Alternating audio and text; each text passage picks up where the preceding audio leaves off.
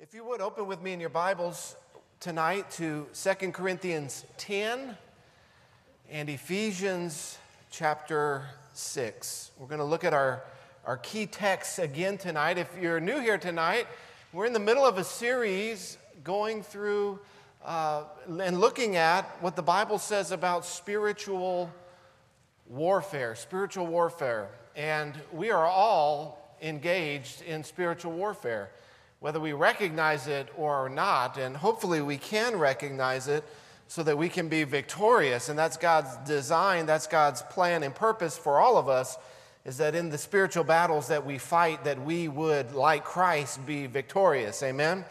And so we've been looking at some of the different armaments, some of the different weapons that God has equipped us with, which we can fight against the devil. And so 2 Corinthians 10 and Ephesians 6 really are the cornerstone verses for spiritual warfare. And tonight we're looking specifically at what's called the sword of the Spirit from Ephesians 6, the sword of the Spirit. But before we get to that, again, I want to read this passage from 2 Corinthians 10 and then the whole passage in Ephesians chapter 6. So 2 Corinthians 10, starting in verse 3. Paul says, "For though we walk in the flesh, we are not waging war according to the flesh." The spiritual warfare is not an earthly combat. It's not a material combat. It is spiritual warfare. So verse 4, he says, "So the weapons of our warfare are not of the flesh, but have divine power to destroy strongholds. We destroy arguments and every lofty opinion raised against the knowledge of God, and take every thought captive to obey Christ." That's 2 Corinthians 10, and let's go now to Ephesians chapter 6. Ephesians chapter 6, and starting here in verse 10. "Finally, be strong in the Lord and in the strength of his might. Put on the whole armor of God, that you may be able to stand against the schemes of the devil. For we do not wrestle against flesh and blood, but against the rulers, against the authorities, against the cosmic powers over this present darkness, against spiritual forces of evil in the heavenly places. Therefore, take up the whole armor of God, that you may be able to withstand in the evil day.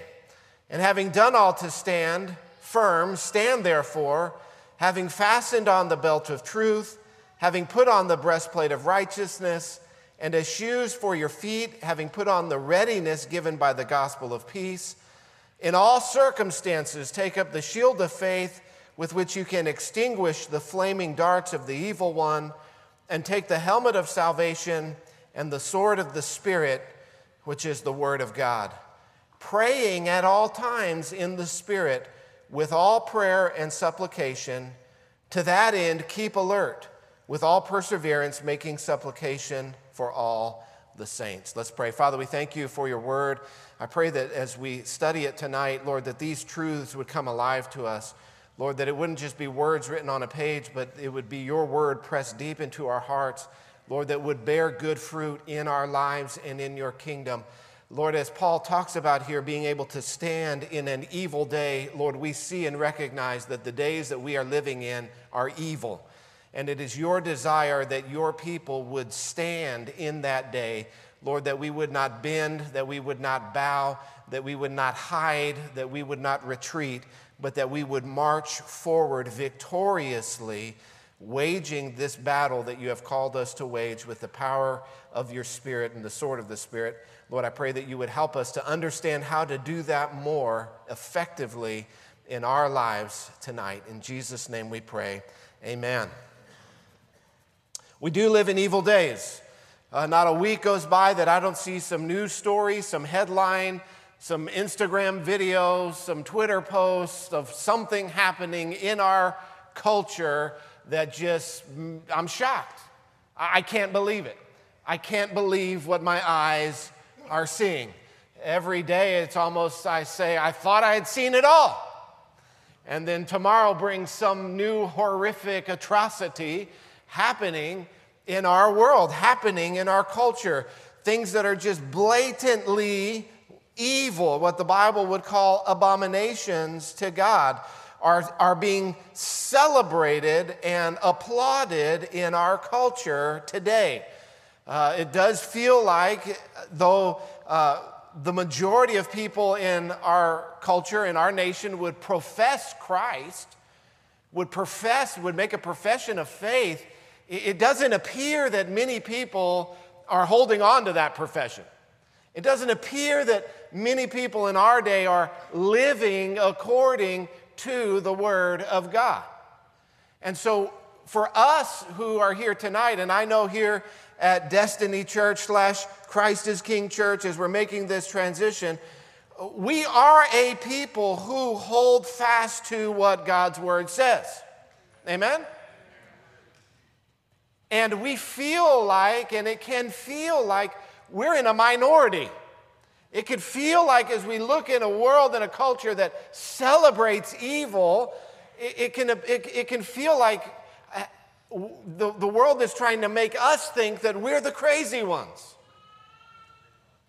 Do you ever feel like that? You ever feel like, man, when everybody else is celebrating evil and you're sitting there thinking, how is this possible? It can feel like that the enemy is trying to attack us and make us feel like we are the crazies. That's not the case. We just live in an evil day. But God has called us as His people to be strong in the Lord and in the strength of His might. And in that might to stand. To take a stand for Christ, to take a stand on His Word, to destroy strongholds and arguments and everything that would try to exalt itself against Christ. And all of us are called to play a part in that. And so God has given us this armor. Paul says, therefore, take up the armor of God.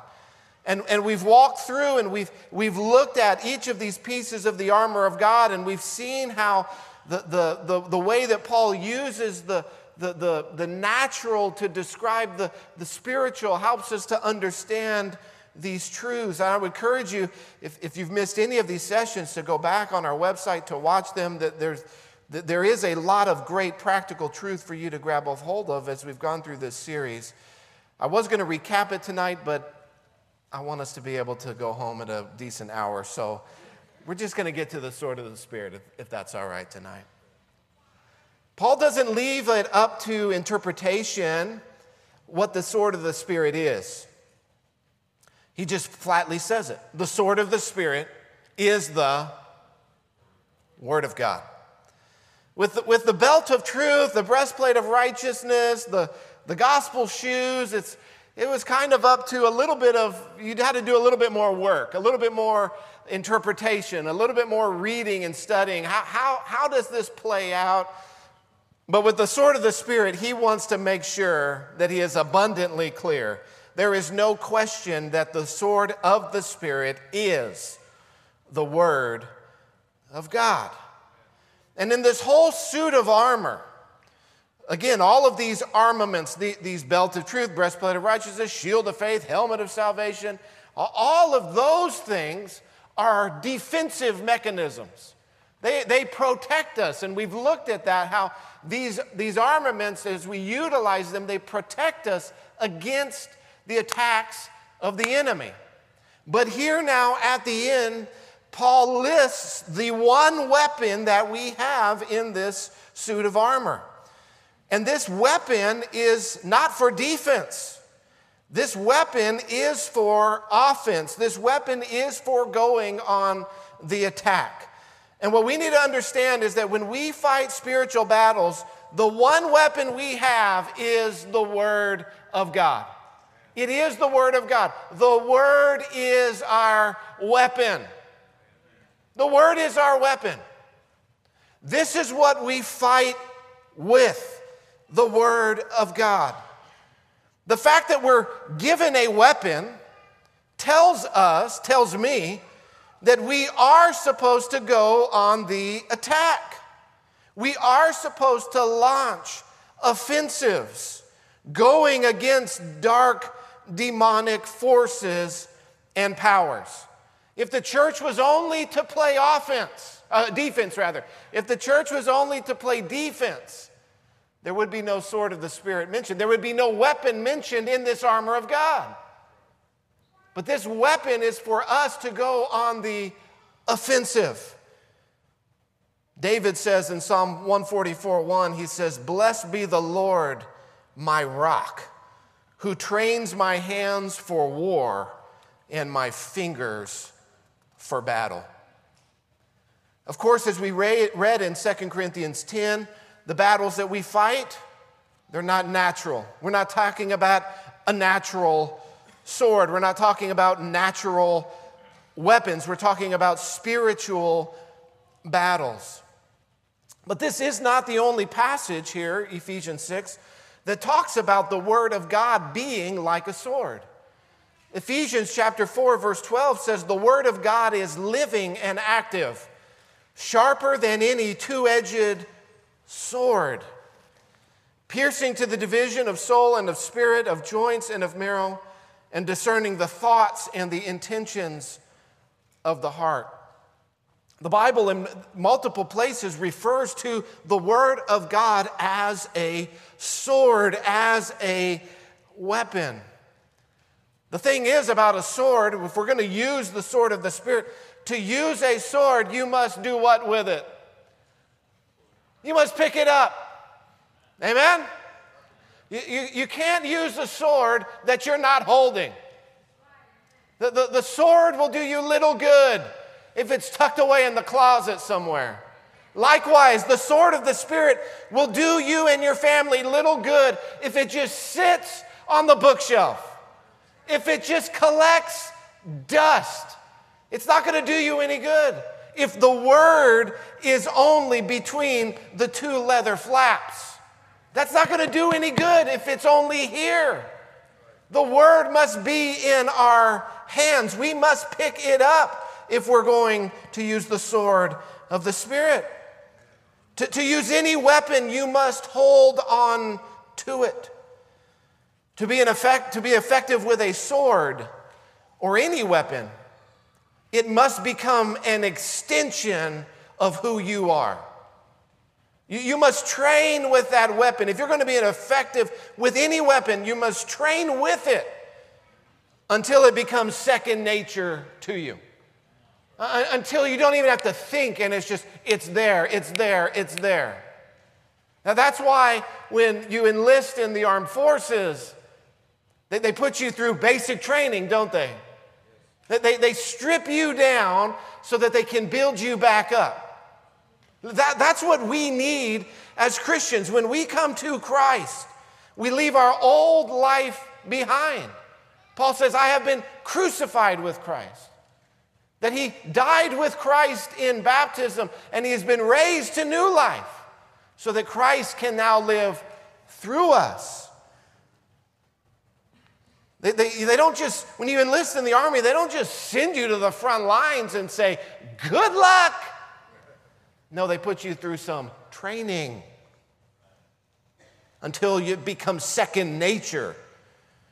Because when things happen on the battlefield, natural and spiritual, they can happen so quickly that you don't even have time to think. You have to be ready to use your weapon. I recently came across this brief video clip. I want to show it to you. I hope that you don't feel this is too offensive to show in church, but it shows the dedication of our armed forces to master their weapon.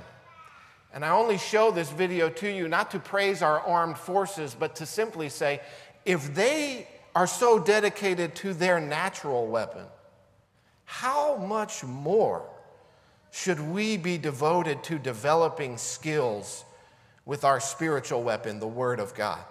If they are so devoted so that they might win a natural battle, how much more when we are fighting battles of eternal consequence? And so I want to show you this video. It's only about 90 seconds. I hope that it will inspire you to devote time to the Word of God.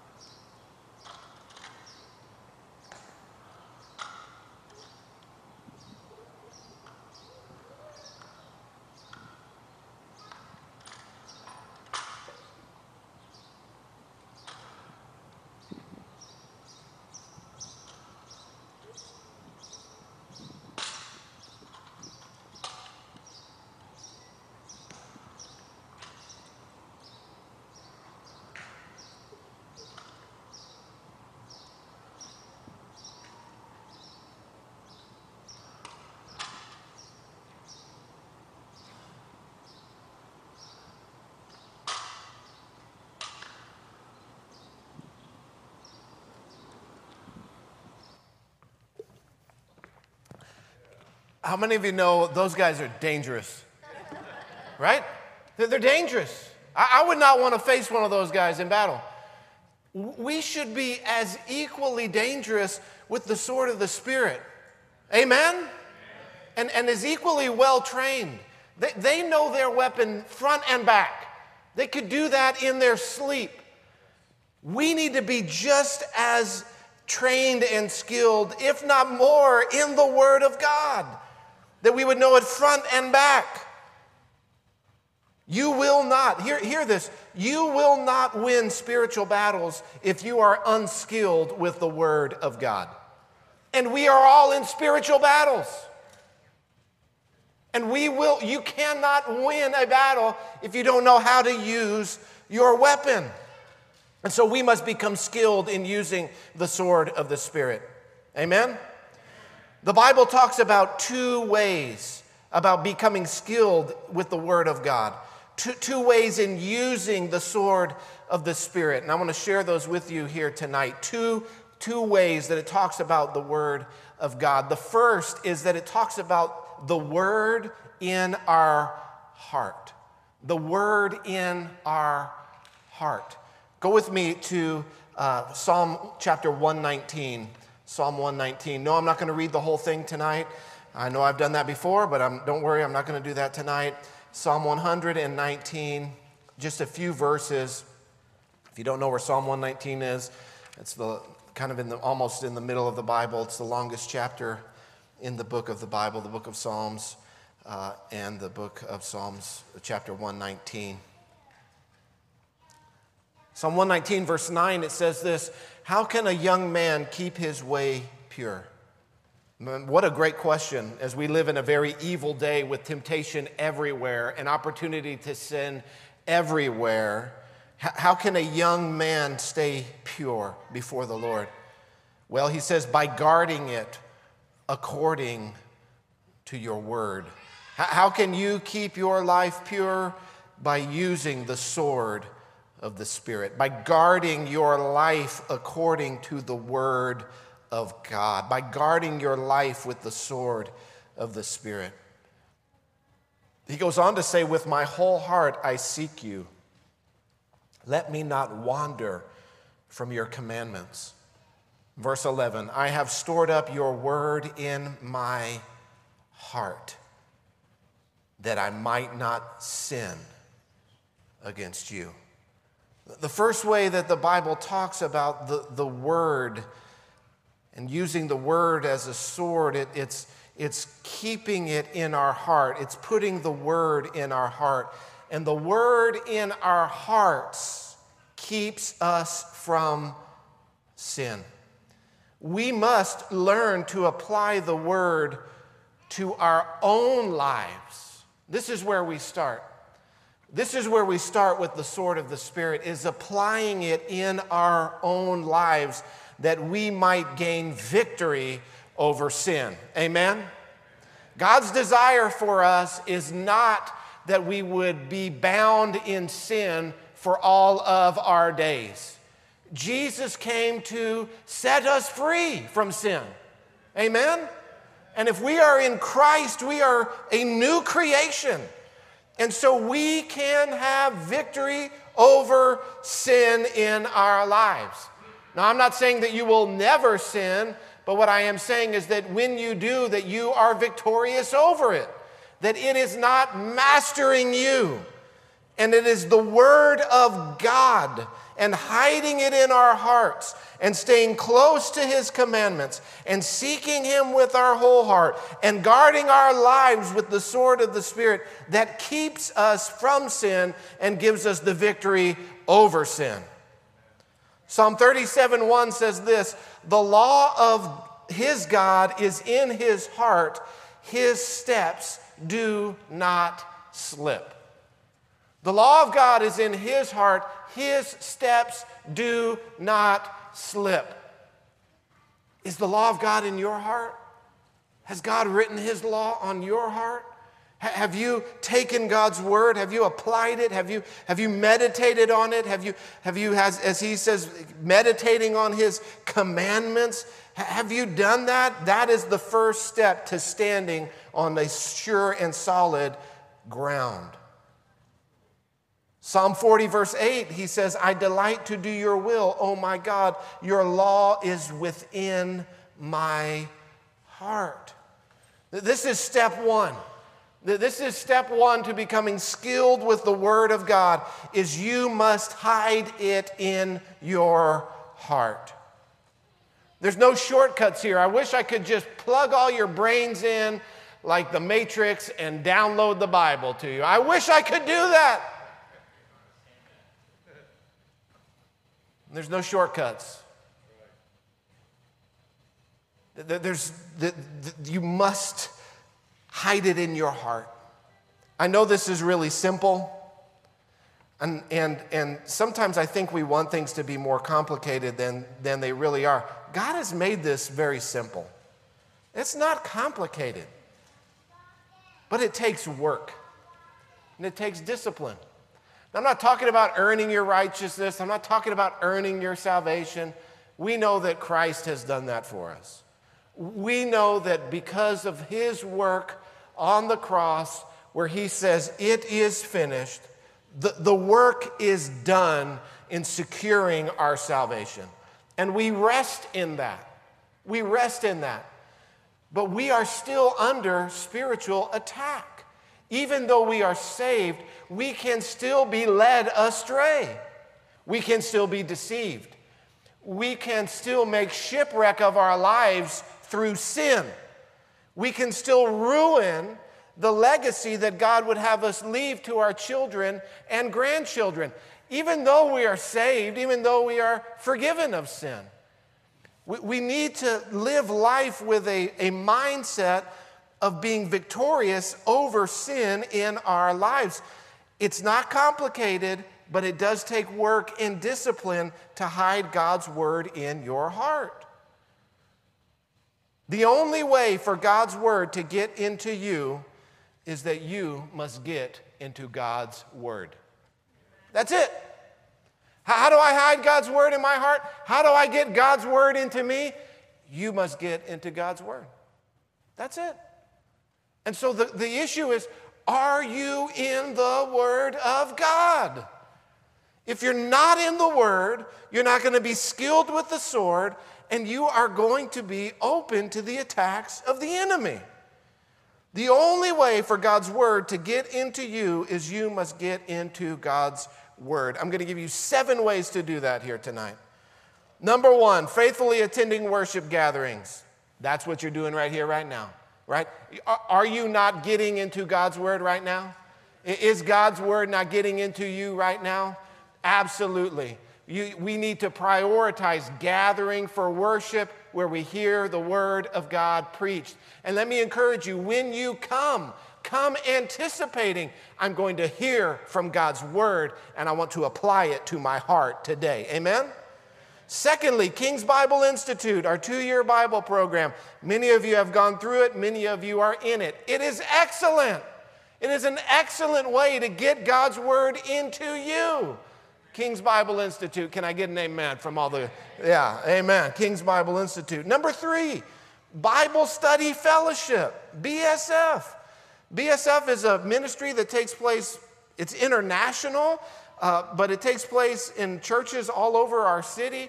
You could sign up for Bible Study Fellowship. Heather's been doing that. She loves it. I know Dave Fisher does that. Steve Guajardo's a big part of that. Where's Steve at? Steve Guajardo. If you want to know about Bible Study Fellowship, go talk to Steve Guajardo. They have meetings all over the city, all kinds of different times, women's groups, men's groups, stuff for kids. They have times that'll fit your schedule. If KBI doesn't work or you've already been through KBI, man, find another time to get into God's Word. They're going to be starting the Gospel of John in September? Starting the Gospel of John. They're going to spend the next year or so, 9 months, going through John's Gospel. Bible Study Fellowship. They even have stuff, certain groups where you can go with your kids. They take your kids. Husbands go here, mommies go there, and everybody learns the Word of God together. That's a great way to get into the Word of God. Amen. Listen to the Word of God. Listen. You can just pull up the Bible app. You can hit play on it. And while you're driving, while you're sleeping, while you're brushing your teeth, while you're doing whatever, you can be getting God's Word into your heart. Number 5, get in a community group. We have great community groups that meet here where they go into the Word. They encourage one another. That's where iron sharpens iron as you study the Word in community. That's number 5. Number 6, you could start your own Bible study. In your home, invite your neighbors over, invite your friends over. At work, with your family, start your own Bible study that you lead. You want to talk about forcing you to get into the Word? When you start leading others, it will force you into the Word. That's something that you could do. The Romo family has done that for years in their home. They just open their home, they invite people over for Bible study. All kinds of people that haven't been a part of the church, that are hurt from the church, not this church, but they've been hurt in other places, and they come and they hear and receive the Word of God. People that would never darken the doors of a church. I want to encourage you, think about, consider, pray about starting a Bible study where you are with the people that you know. That'll get God's Word into you. And number 7, you could ask someone who's more mature in the faith, someone who has lived faithfully for the Lord. You could ask them to consider to disciple you in the Lord, where you would sit under them and they would train you in walking with the Lord and using the Word of God. That's just 7 very quick ways. But we have in our day and age, in our time, we have more ways and opportunities to get into the Word of God than any other previous generation. You'll recall that before the Reformation, the Bible was chained to the pulpit. And nobody had access to the Word of God. Chained to the pulpit. And now today, anywhere we are, wherever we are, we have the access to the Word of God. People even today in persecuted countries risk their lives to have a copy of the Word of God. Another video I just thought of, I should have brought it, is this video of in the persecuted church, the underground church in China. Somebody comes and he brings this underground church a box of Bibles. They open this box, and these people just grab these Bibles and they hold it to their chest, and they cry and they weep because they have access. They have their own copy of the Word of God. We have more access than ever before, than any previous generation. Yet in our culture, and even within the churches in our culture, we find our generation is the most Bible illiterate generation in our nation's history. This is why the enemy advances, because God's people perish for a lack of knowledge. They don't know the Word. To whom much is given, much is required. Are you putting God's Word into your heart? Are you utilizing the ways that we have to get God's Word into us? That's the first way that we grow skilled in the Word of God. We grow skilled with the sword of the Spirit, is we hide it in our heart and we apply it to ourselves and to our own lives. We use the sword of the Spirit in our own lives to pierce us, to do business with God, where we get right with God and free from sin. The second way that we see the Word of God used is the Word in our mouth.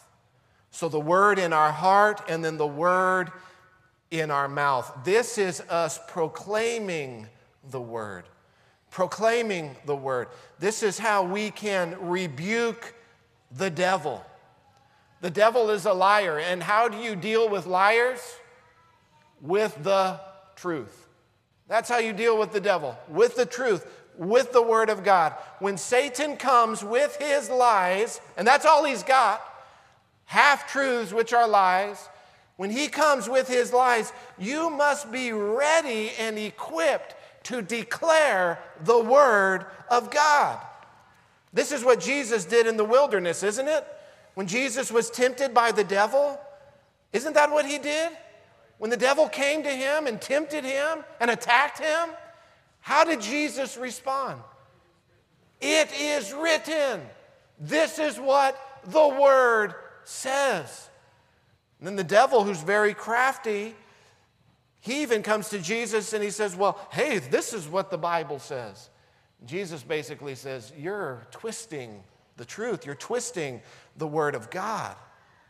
Many Christians today are led astray by false teachers who twist the Word of God because they have not hidden it deep within their hearts. For the Word to be in Jesus' mouth, it first had to be in his heart. We must hide God's Word in our heart so that it can be in our mouth. It will never come out of our mouth unless it is in our heart. The Bible says, out of the abundance of the heart, the mouth speaks. So what you put into your heart will be what comes out of your mouth. So if you're going to have the sword that rebukes the devil, the sword in your mouth that fights the spiritual battles, you first have to put it into your heart. And this is that weapon that sets other people free. We read about it in 2 Corinthians 10. We have divine weapons that destroy strongholds. That's setting people free from lies with the truth. For us to be able to speak it, it first has to be in here. It has to be in here. It has to be so ingrained in us that when we are presented with arguments, when we are presented with lies, when we are presented with deceptions, that immediately we say, no, this is what the Word says. It is written. It is written. This rebukes the devil. This sets other people free, men and women. Troy mentioned this tonight when we were praying. People who are broken all around, people who are held captive by darkness, that they might hear the liberating word of the gospel and be set free by Christ. But it must be in here before we can proclaim it. Isaiah the prophet said this. He said, he made my mouth like a sharp sword. He hid me in the shadow of his hand. He made me like a polished arrow. He hid me in his quiver. Are you like a sharp sword to the Lord? Are you a weapon the Lord can use? What is in your mouth? What comes out of your mouth? It's a reflection of what's going on in your heart. If it's not faith, if it's not truth, if it's not love, if it's not the gospel, it's because those things have not been pressed into your heart by hiding God's word in your heart. Revelation 19, let's go to Revelation 19, final passage here tonight. Revelation chapter 19.